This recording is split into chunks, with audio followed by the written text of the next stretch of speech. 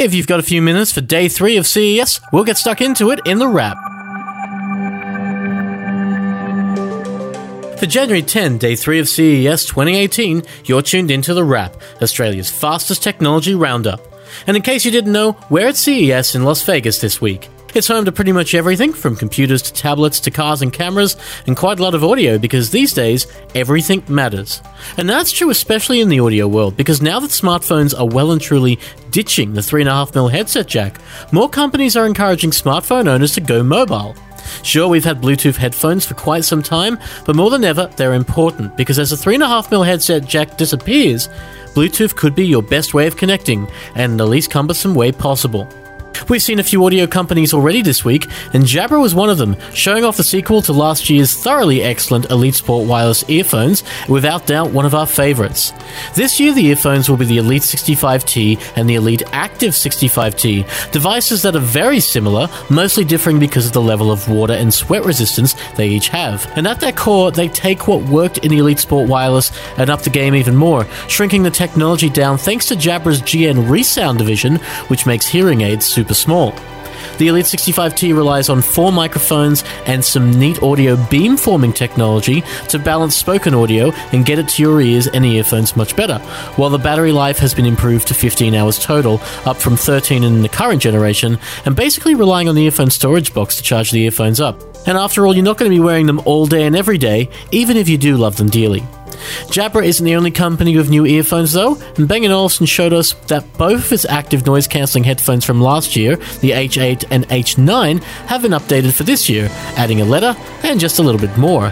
Depending on if you like on-ear or around-ear, the Beoplay H8i and H9i will offer more battery life, a slightly cleaner design, a proximity sensor to detect when the headphones are off your head so they can pause, and a transparency mode so you can hear the outside world and you don't walk out into traffic like we have from time to time.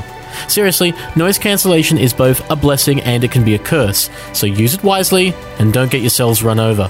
Wireless and noise cancellation also popped up from the likes of Sony, which has made one of the smallest pairs of noise-cancelling earphones we've ever seen.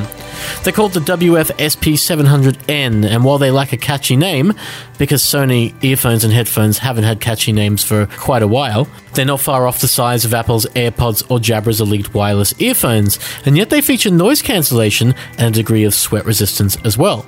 Basically, you can think of Sony's earphones as noise cancellation for fitness folks, separating themselves from the world while they run, creating a bubble of sound, and basically allowing you to sweat because they pack in resistance for that as well.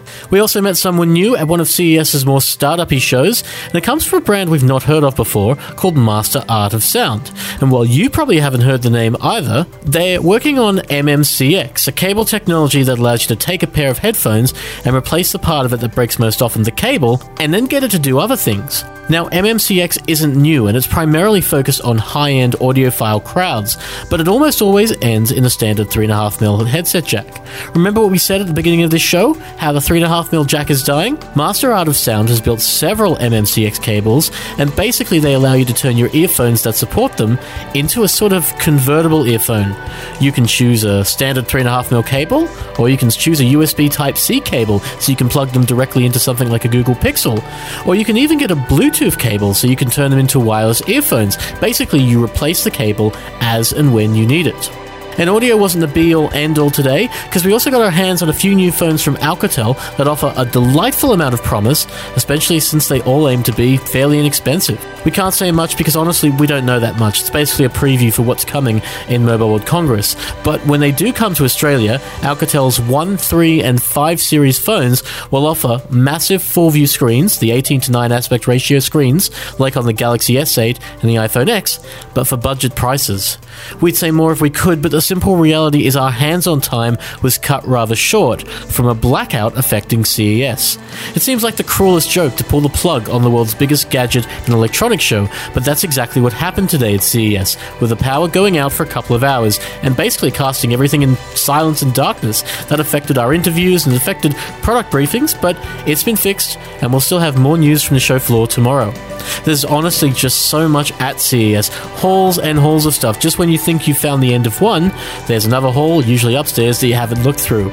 We'll try and get through it all, but it's a big task for one reporter. Hell, it's a big task for 2 or 3. We're uploading as much as we can at picker.com.au, so if you want to know about anything we've mentioned, check there first. We'll be back tomorrow with more news from the show floor, and we'll probably be talking Wi-Fi, computing, and some of the other neato gadgets we've seen. Until then, live from Vegas, take care.